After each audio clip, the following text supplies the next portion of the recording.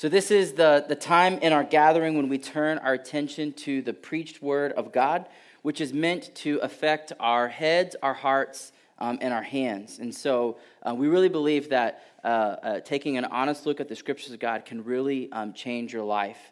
So today, like I said earlier, we are beginning a new series called Cross and Crown, really looking at the Gospel of Mark. And first you might be thinking, well, who's this Mark guy? Like, who is Mark? He was also known as John Mark, and he was a co-laborer with both Paul and Peter, who you might be more familiar with, the Apostle Paul and Peter. And so what Mark did is he collected the eyewitness account from Peter. He gathered all of these stories and wrote them down, and he put them together and shaped this account that we have today called the Gospel of Mark. And what was he trying to do? The purpose of the Gospel of Mark is to answer the question, who is Jesus? Is Jesus, and to also ask the question, is Jesus the long-awaited for Messiah King? You see, this Messiah was this royal figure, sometimes called the Son of God, that Israel was expecting to come and set up a kingdom here on earth. At the time of Jesus, if you remember, Israel is occupied by the Roman Empire. And so under this tyranny and this oppression, there was this longing in the hearts of all the Jews for someone to come and deliver them out of this oppression. There was this idea that he would come and overthrow the Roman Empire and really set up and establish a free Jerusalem. But we know from history that Jesus didn't overthrow the Romans, did he? In fact, he was killed by them. And this brings us to the very issues that Mark is trying to get at in this book. And so if I can kind of set up and frame what we're going to be doing over the next several months, between now and Advent, we're going to be looking at the first half of the book of Mark, which really focuses on the crown of Jesus. We're going to see Jesus do all sorts of things, see what kind of authority he has. We're going to see what kind of power he has. We're going to see who this Jesus is. And it's really action-oriented. You know, Mark doesn't have a whole lot of these long, extended teaching times. It's like immediately Jesus went and did this. And the very next thing is, then Jesus went and did this. It's like Mark is saying, I want you to see Jesus in these episodes of his life and kind of determine for yourselves who he is. And then after the new year, we're going to dive into for many. And we're going to see the disciples start to really wrestle with, what does that mean for you that you're going to have to suffer? And we're going to spend the next several chapters looking at Jesus really in the last week of his life as he's heading towards Jerusalem to go be hung on the cross. These aren't random stories that are thrown together, that Mark has a purpose. He's designed and crafted these stories so that we can really know who Jesus is. So as we begin, let me pray and ask God to help us see Jesus in our text today. So Father, thank you for each and every person in this room. God, I thank you that you have spoken and that you've given us your word. And that if we would humble ourselves and pause, that we really can know you. And so, Father, I pray that you would help us as we hear the text preached today, whatever distractions we might bring into the room today, whatever baggage that we might bring because we're in a church, whatever the case may be, God, that we would stop for a moment and listen in and take an honest look at your word. Help me, Lord, get out of the way. I am just a broken vessel trying to hold out living water that we can all take a drink. And so, God, you're welcome here. Help us to see your son Jesus today. In Christ's name I pray. Amen. Harvey. Irma. No, I don't have to explain what those mean. Like, everyone is shaking their head. Right now, there's a whole world of thoughts and images and news coverage flooding into your mind. Like, I don't have to do that because those names right now carry such significance. And maybe for you, you have friends and family down in the Houston, Louisiana, personal.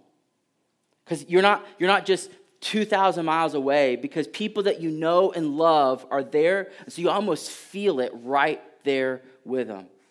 And it's moments like this in our nation's history when, this is the first time like 2 Category 4 hurricanes have swept through kind of back to back, that it's really stopped the nation, and really the focus has been down on the southeast. And as soon as I say those names, you're thinking of devastation.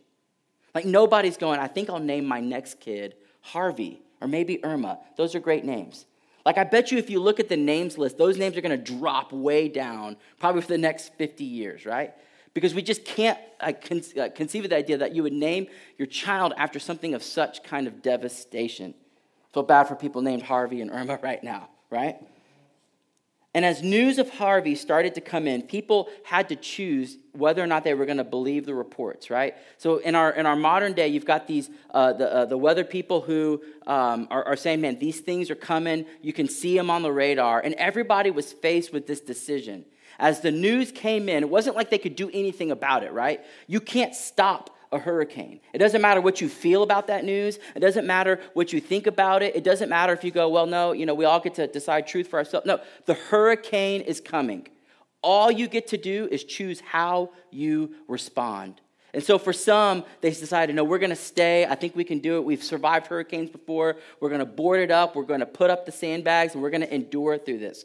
Other people said, no, not this time. They got in the minivan, packed it all up, and went north. For those of us here who were thousands of miles away, we were kind of watching with Eden of what would happen.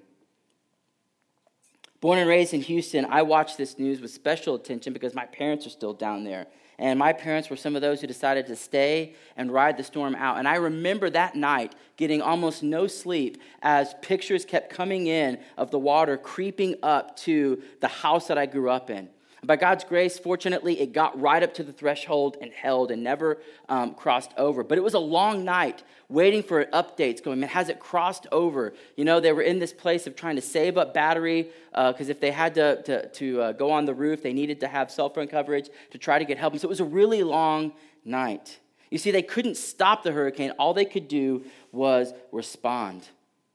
Man, if you think about the numbers, like 27 trillion gallons have been dumped on Texas and Louisiana in a matter of 6 days. A record-breaking 51 inches of rain.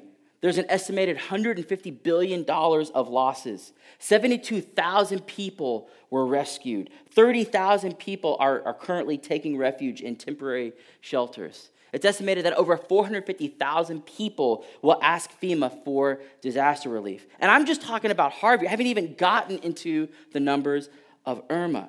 You see, news is fundamentally a report of what has happened. It's like breaking. There's nothing you can do. It's happening. All we get to do is choose how to respond. News is not advice or commentary. It's stating something that is a matter of fact. And you either accept it and reject it, or if you believe it to be true, and then you respond accordingly. And when we come face to face with news like this, it demands our response. And there's consequences for how we choose to respond. And I know it gets hard sometimes because we live in a world of fake news, right? Where it's kind of hard to know, like, what is a subjective opinion or what is objective fact. But regardless, we all have to kind of sift through the noise and decide what is true and what is not and how we are going to respond. In our passage today, in Mark chapter 1, we are faced with news that demands a response. You see, Mark has written a gospel account for us. It's not written as myth. It's not written as story. It's really written as news. He is claiming this to be an eyewitness account of the life of Jesus Christ. You see, fundamentally, the Gospel of Mark is not advice. Now, there is advice on how to live, but fundamentally, he is reporting news of something that's happened. He is saying there is something that has been done for us. And we today will be faced with a decision of response. And so how will we respond in light of this good news? And so to kind of frame our time, we'll move through three movements today. The first we'll see is that the gospel is news, not advice. The second thing we're going to see is that the gospel is something that's been done for us. And the last thing we'll see is that the gospel is something we must respond to. So let's jump into our text in Mark chapter 1, verse 1. We'll have the words on the screen, or you can follow along in the Bibles near you. So look what Mark says. He says, the beginning of the gospel of Jesus Christ, the Son of God. Now, this first verse in Mark is like a prologue. It's an introduction. Okay, let's get honest for a second. How many of you skip right over prologues and introductions when you read a book? It's okay. It's a safe place, right? Okay. Please don't do that. They're really important. They like set the stage for the book. Often you'll have the most clear outline of the thesis, the author's intended purpose right there. If anything, it's like one of the most important things to read. The author is saying, here's why it's important. Here's what I'm going to try to do in the rest of the book. And it actually becomes almost like this roadmap for how to understand everything that follows. That's what this verse is. It's like the only place in Mark where he's going to go, here's what I'm trying to do. And so every single word of this is really packed and pregnant with meaning. So we're going to look at each one. The first is the beginning. Now, if you're familiar with the Bible at all, you might be thinking there's another book that begins in the beginning. It's the book of Genesis. It's the creation story of how all this came to be. Why is there something rather than nothing? The very first line of the whole Bible is, in the beginning, God created the heavens and the earth. That memory of this of the old beginning, and that maybe Mark is saying, hey, with Jesus coming, there is a new beginning. The second word is gospel. Now, you might be thinking, okay, how do you know that this whole thing is news? It's this word right here. The very word itself means good news. If you take the word that's in the original Greek, that's what it means. It means good news. And in fact, it was a technical term. So Christians didn't invent this word.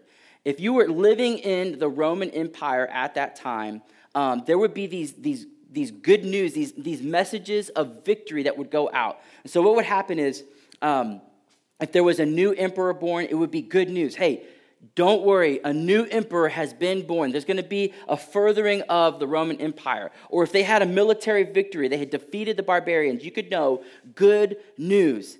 They will not invade us. Rome has protected us, and they've secured victory. You can live in light of that peace. And so when someone would receive a gospel, this good news, they would know it was something that happened. That it wasn't propaganda about what you should do. It was saying, this is what has happened. Now you choose to respond accordingly.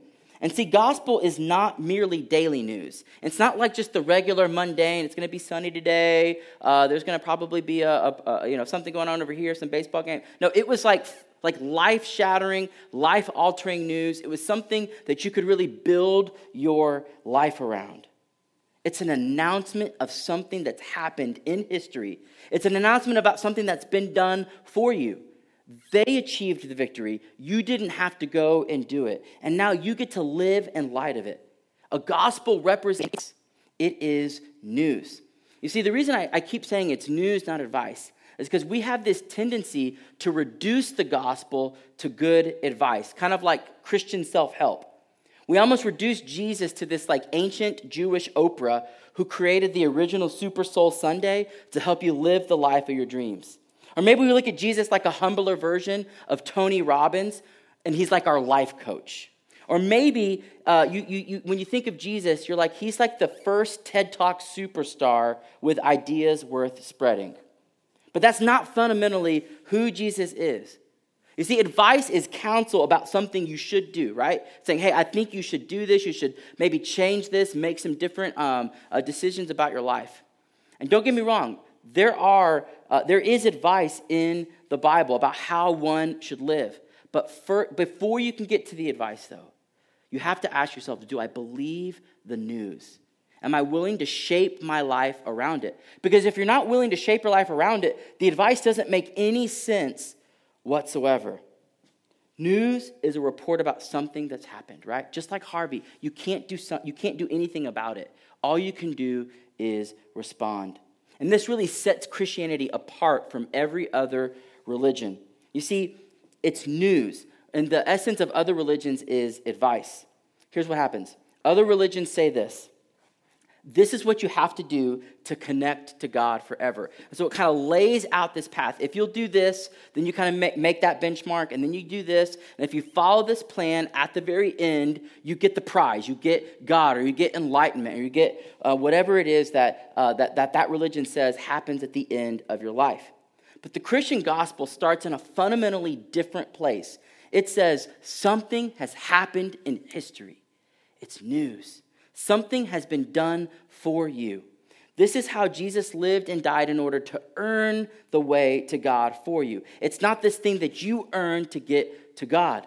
Christianity bases everything on what Jesus has done for us in history. And that makes it different than in every other religion.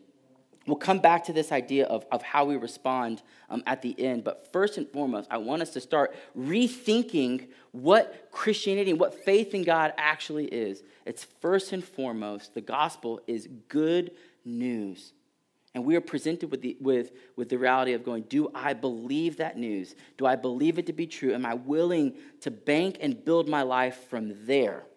Okay, we'll get to more of how we respond. Is the name Jesus. Probably a familiar name to most of you. His name actually means God is salvation. Like his very name is God is salvation. So what we're seeing right here is, what is this good news? It's that God is salvation. He has actually provided and paved the way for our salvation. In fact, when Joseph, who was Jesus' stepdad, was confronted by the angel, they told him what his name was going to be. Right? Joseph didn't come up with his name. The angel said, you're going to call him Jesus because he will save the people from their sins. The next word up here is Christ. That's not his last name. Okay? Christ is a title. It's this title that was filled with meaning. Anybody around that time would have known that the word Christ meant Messiah. And this word has all kinds of freight with it, right? This was this long-awaited one that would come. And he doesn't want them to miss that Jesus, his name means God of salvation. And if you're wondering, he is the Messiah. He is the one that is going to deliver us out of our oppression. It's a title. It was the one for the long-awaited king. And then the last phrase, the Son of God. Mark doesn't want you to miss that he is saying Jesus is God's son. He is divine.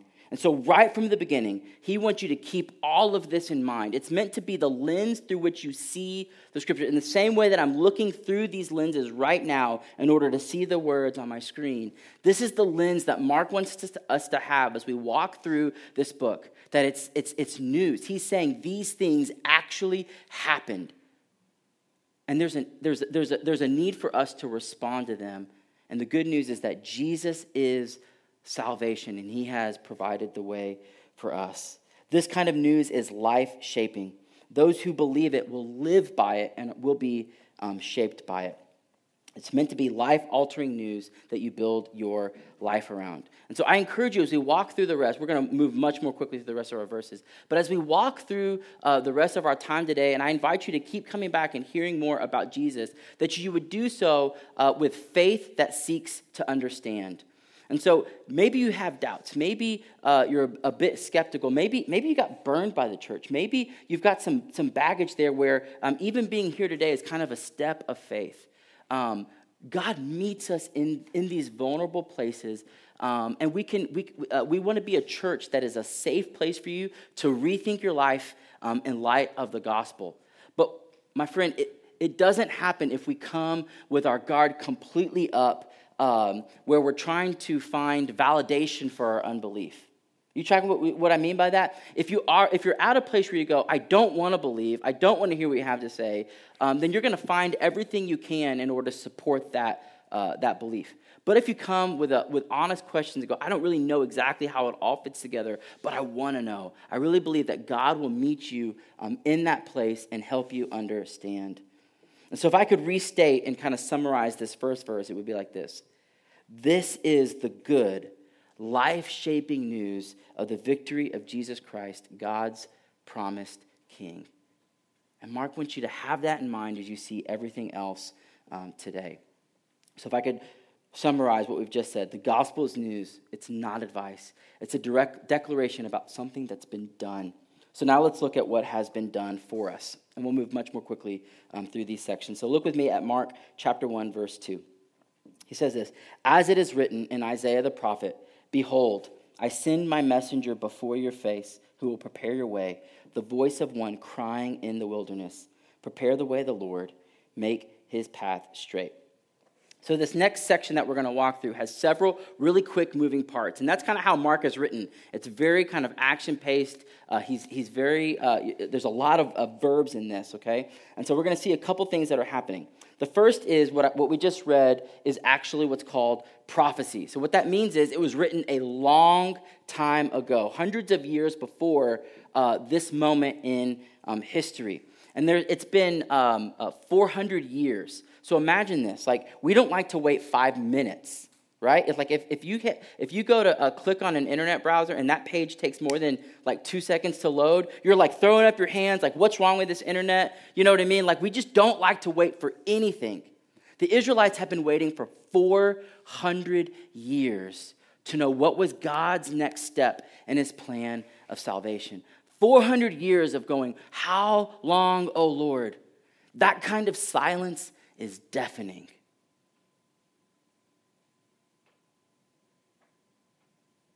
Like I've been silent for 5 seconds. You're like, please talk. I feel awkward. Right?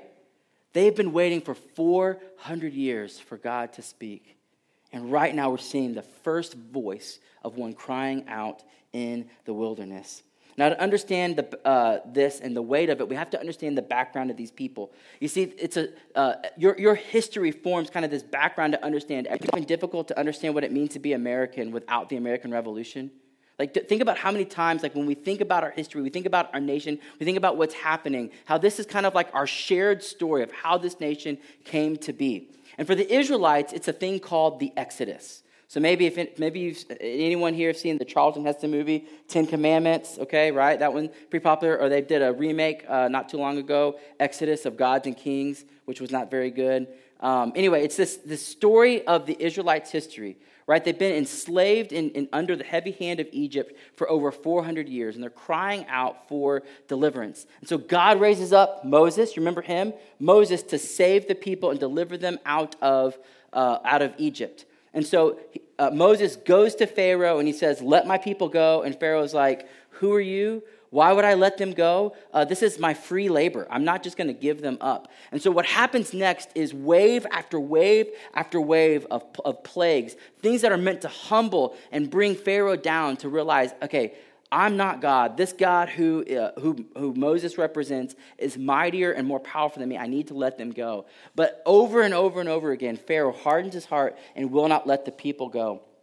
Finally, after a last devastating plague with the death of the firstborn son, Pharaoh says, get out of here. I don't want any more of this destruction in my land. And as they're leaving Egypt, everyone is just like throwing them money and gold and clothing and saying, man, just get out. We don't want any more of this in our land. Well, they don't get very far down the road when what happens? Pharaoh realizes, wait a second, I just let all my free labor go. And he says, no, we're going to go back and we're going to get them. And so there's this this tent come to the face of the Red Sea, and there's this barrier, and they can't really go around it in any direction. And barreling down on their back is Pharaoh and his army set to destroy them. Right? And if you remember from the movie, what happens? Moses, he throws up his staff, the sea splits open, and they're able to walk across dry land. And when they get to the other side, when they've crossed over from the land of slavery into the land of freedom, the ocean crashes back over and obliterates their enemies. And it becomes this picture of they're literally saved in that moment, but it becomes this picture, this metaphor of how God goes before them to be their warrior, to achieve victory for them. You see, it's news about something that's happened, and God fought their battles for them. Now, what happens after that is they walk around in the wilderness on their way to this land of promise that God is going to give them. And that's going to be important because in a minute here, as we just read, there's this voice of one crying out in the wilderness. And when they get to the wilderness, it's this moment, they have this opportunity to go, are we going to trust that the same God who delivered us out of this land of slavery, that he will actually take care of us in the wilderness? We have to realize about the Jewish wilderness is this is not like a place of trees and deer where there's flowing brooks. It's a desert. There's no food and there's no water in the wilderness. And so they've just been delivered out of slavery, and the question is, will God take care of us in a place where there's no water and there's no food. And it's testing their faith. And what we actually find in the pages of history of Scripture is that they fail. They start to complain. They don't trust God. In fact, they start saying things like, we just want to go back to slavery. We just want to go back to Egypt. At least we had little pots of meat while we were there. Like, they've got this opportunity to connect to the living God, and they want to go back to spam. Like, that's how much they distrusted God in that moment. And so when Moses goes up to hear from God on how they're supposed to live, while he's up there, they create this golden calf, this idol. And what they're basically saying is, we want a God that we can see and that we can touch and that we can control. And I don't know about you, but that sounds a lot like my own heart. I create all kinds of things that to worship and to build my life around, instead of building around God. Things that, like I'm building my own little kingdom. The Israelites were, but they failed. And so another generation comes, and eventually God raises up Moses' successor, Joshua, and he leads them across the Jordan River into the promised land. And so that's kind of like their background, their history. And so what happens here in this passage is it takes place in the wilderness. And this is not merely circumstantial or incidental. Have you ever felt like you are living in a land of promise, but it feels more like the wilderness? Right? Like, we're in one of the richest, most abundant countries in the entire world. We're like, I mean, you may not feel it, but like everyone in this room is in like the richest 1% in light of the population of the entire world. And many times we can be in the land of promise, but feel like we're in the wilderness. There's this great interview on 60 Minutes where they had Tom Brady, the GOAT, right? Like, it's not even an argument. He's the best, right? He's got 5 Super Bowl wins. He's healthy. I think he's faster at 40 than he was at like 18. I mean, he's just the epitome of like of an athlete, right? He's got a beautiful family, supermodel wife. Yet, despite all his success and fame, in this 60 Minutes interview from several years ago, you know, the guy's just like listing all of his accolades, listing everything out. And Brady looks at him and he says these words, and I quote, "There has to be more than this. Why do I have all these Super Bowl rings and still think there's something greater out there for me?" Maybe a lot of people would say, hey man, this is what it is. I've reached my goal, my dream, my life. And I think, this is still Brady, that there has to be more than this. This isn't it. This can't be all that it's cracked up to be. And so the interviewer there is just going like every guy would die to be you right now. And you're saying this isn't all it's cracked up to be? And so the interviewer looks at Brady and goes, well, if this isn't it, what is it, right? It's like the obvious question. If this isn't it, what is it? And Brady looks at him and he goes, man, I wish I knew. And it's this like heartbreaking moment because both of them are just going, yeah, I don't know. I wish I'd been there. It's like that perfect moment to be like, hey, it's Jesus, man. That's what you're missing. You have built your life around something that can't hold the weight that you feel like it should. That's what this news is all about. Everyone in this room, if we're honest, has these moments of clarity where you feel like you're in a land of promise, but it doesn't feel like promise. It feels much more like a wilderness. The reality is nothing gets better on its own. We need God to intervene and to step in. Let's look at these next couple of verses in chapter 1, verses 4 through 8. So it says, John appeared, baptizing in the wilderness and proclaiming a baptism of repentance for the forgiveness of sins. And it says that all the country of Judea and Jerusalem were going out to him and were baptized by him in the river Jordan, confessing their sins. And it says John was clothed with camel's hair, wore a leather belt around his waist, and ate locusts and wild honey. And he preached, saying, after me comes one who is mightier than I, the strap of whose sandals I am not worthy to stoop down and untie. I have baptized you with water, but he will baptize you with the Holy Spirit. Okay, so Mark says that the one, we just read there's one in the wilderness crying out. Mark says that person is John. And he's the one who's going to prepare the way for God to show up out of the wilderness. So Mark has now just said that John is the messenger and that the very next person who's going to show up, right, is God. I'm out in the wilderness. I'm crying out, make way for the Lord. He is coming. And so John is out in the Jordan River baptizing people. And like I said earlier, baptism is this symbol. It's this outward symbol of an inner reality. And it pictures this idea of washing and cleansing. That's why it's in water. And so what's happening is people are getting ready for God to show up. And so when you expect God to show up, what would you do, right? If like God was coming over for dinner, what would you do? You'd feel like this need to tidy up and clean. And so people are going, man, if God is showing up, like I want to confess and get right with him. You see, that might seem odd to us, but if you take God seriously and you really believe he's coming, then you do. You want to kind of get right with him. So this idea of repentance that John is talking about is really, really important. So let me define repentance for you. Here's how I define it. It's a complete redirection in your life for the purpose of reconciliation. At the very heart of repentance is this idea that I am right here. I'm going to turn away from something in order to turn towards something. In repentance, we're turning away from the kingdoms and the things that we're building our life around, not just to go do my own thing, but for the purpose of being reconciled to God. It's a complete redirection of your life for the purpose of reconciliation. You see, when we confess our sins and repent, God is faithful and just to forgive us our sins and to cleanse us from all unrighteousness. And that begins in the mind. So often, people, oh, how does that work? It begins in the mind. You start to hear new things. You start to hear the gospel, and you go, wait a minute. I'm being confronted with this other truth.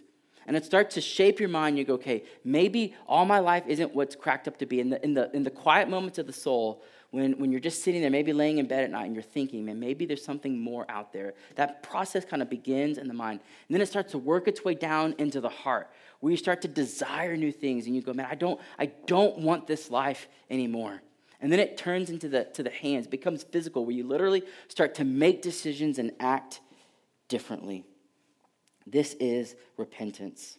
You turn around and move towards something else for the purpose of reconciliation. And so John is saying, everyone get ready because God is coming. So let's look at verse 9. In those days, Jesus came from Nazareth of Galilee and was baptized by John in the Jordan River. And when he came up out of the water, immediately he saw the heavens being torn open and the Spirit descending on him like a dove. And a voice came from heaven, "You are my beloved Son, and with you I am well pleased." So remember, John is this messenger. He's pointed to God. Who shows up next? It's Jesus. The very next God, John was saying, there's someone coming. He's God. He's going to save us. The very next person we see is Jesus. You see, John is making this connection that God is showing up in the person of Jesus Christ. And in this baptism, we have kind of really the inauguration of Jesus and his ministry. When we think about inaugurations, we think about the presidential inaugurations that happen every 4 years, right? These things are expensive. Did you know that? They cost upwards of $200 million. And that's not just our current president. If you adjust for inflation, every single president, all the way back to the first, have these elaborate parties because we're celebrating something big. This new president, this new administration, it's the beginning of something new. Jesus would want to come with, he's the king of the world, that he would come with all this pomp and circumstance. Maybe you would expect Jesus to show up in Rome itself, right? He's going to be the one that conquers and brings deliverance for the people. You might expect Jesus to show up in Rome, but he doesn't. You might expect, okay, Jesus is going to show up in Jerusalem, right? That's the capital of Israel. It's the place where everything's going to happen. Jesus is going to show up on the scene in Israel. But where does Jesus show up? Out in the wilderness, in the muddy waters of the Jordan River, getting baptized by a guy wearing a 3-piece camel suit who eats bugs. That's not a very impressive inauguration. You see, this king is different. This king is willing to lay down his life. He doesn't need the pomp and circumstance. This king is different. Well, everyone else got into the water confessing sin. Jesus doesn't get in the water and confess sin because they didn't have any sin to confess. And what happens when he gets in the water is that the heavens open up. God the Father speaks down to God the Son and says, I am well pleased with you. And you have the Holy Spirit hovering over the water like a dove. Remember, I told you this should make us think about the creation story. In the very beginning, it says that God the Father spoke through God the Son and that the Holy Spirit was hovering over the face of the deep. What Mark is saying is there is a new creation coming. What went wrong in the old creation, now God is renewing and redeeming. Where the first creation failed, where the first Adam failed, where our first parent failed, God will not fail. What happens next is that Jesus goes out into the wilderness. He actually relives the story of the Israelites. He goes out there for 40 days and 40 nights. Remember, I told you in the wilderness, there's no food, there's no water. He goes out there to essentially go through all the trials and all the temptations that we face. He is tempted with control. He like Jesus. With comfort. Jesus, why don't you just, as Satan is tempting him, why don't you just say the word and turn these stones into bread? Like, you know you could do that. You have the power to do that. Why don't you just take a bit of comfort? Or he says, why don't you bow down to me and I'll give you all the kingdoms of the world, all the power that you could ever want could be yours. I'll give it to you right now. Jesus is faced with the exact same temptations that we are faced with. But in every way where we fail, Jesus doesn't.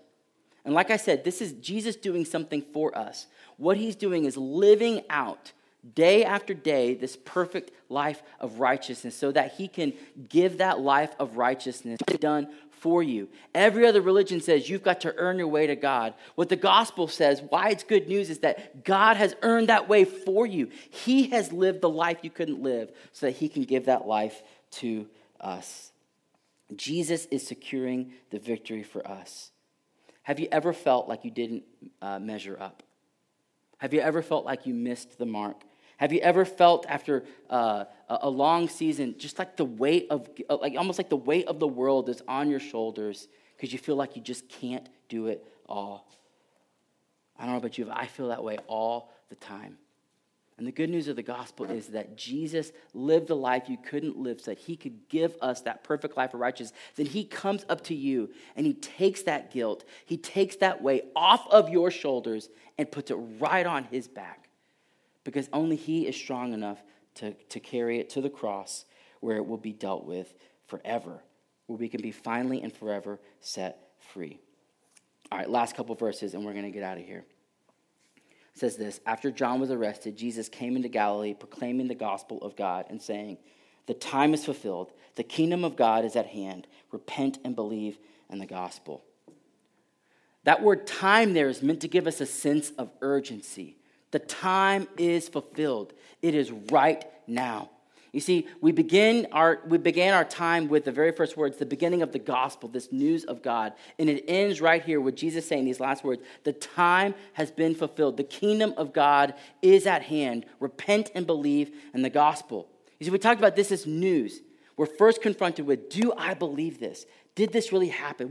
Everybody is faced with that decision of, do I really believe that this happened?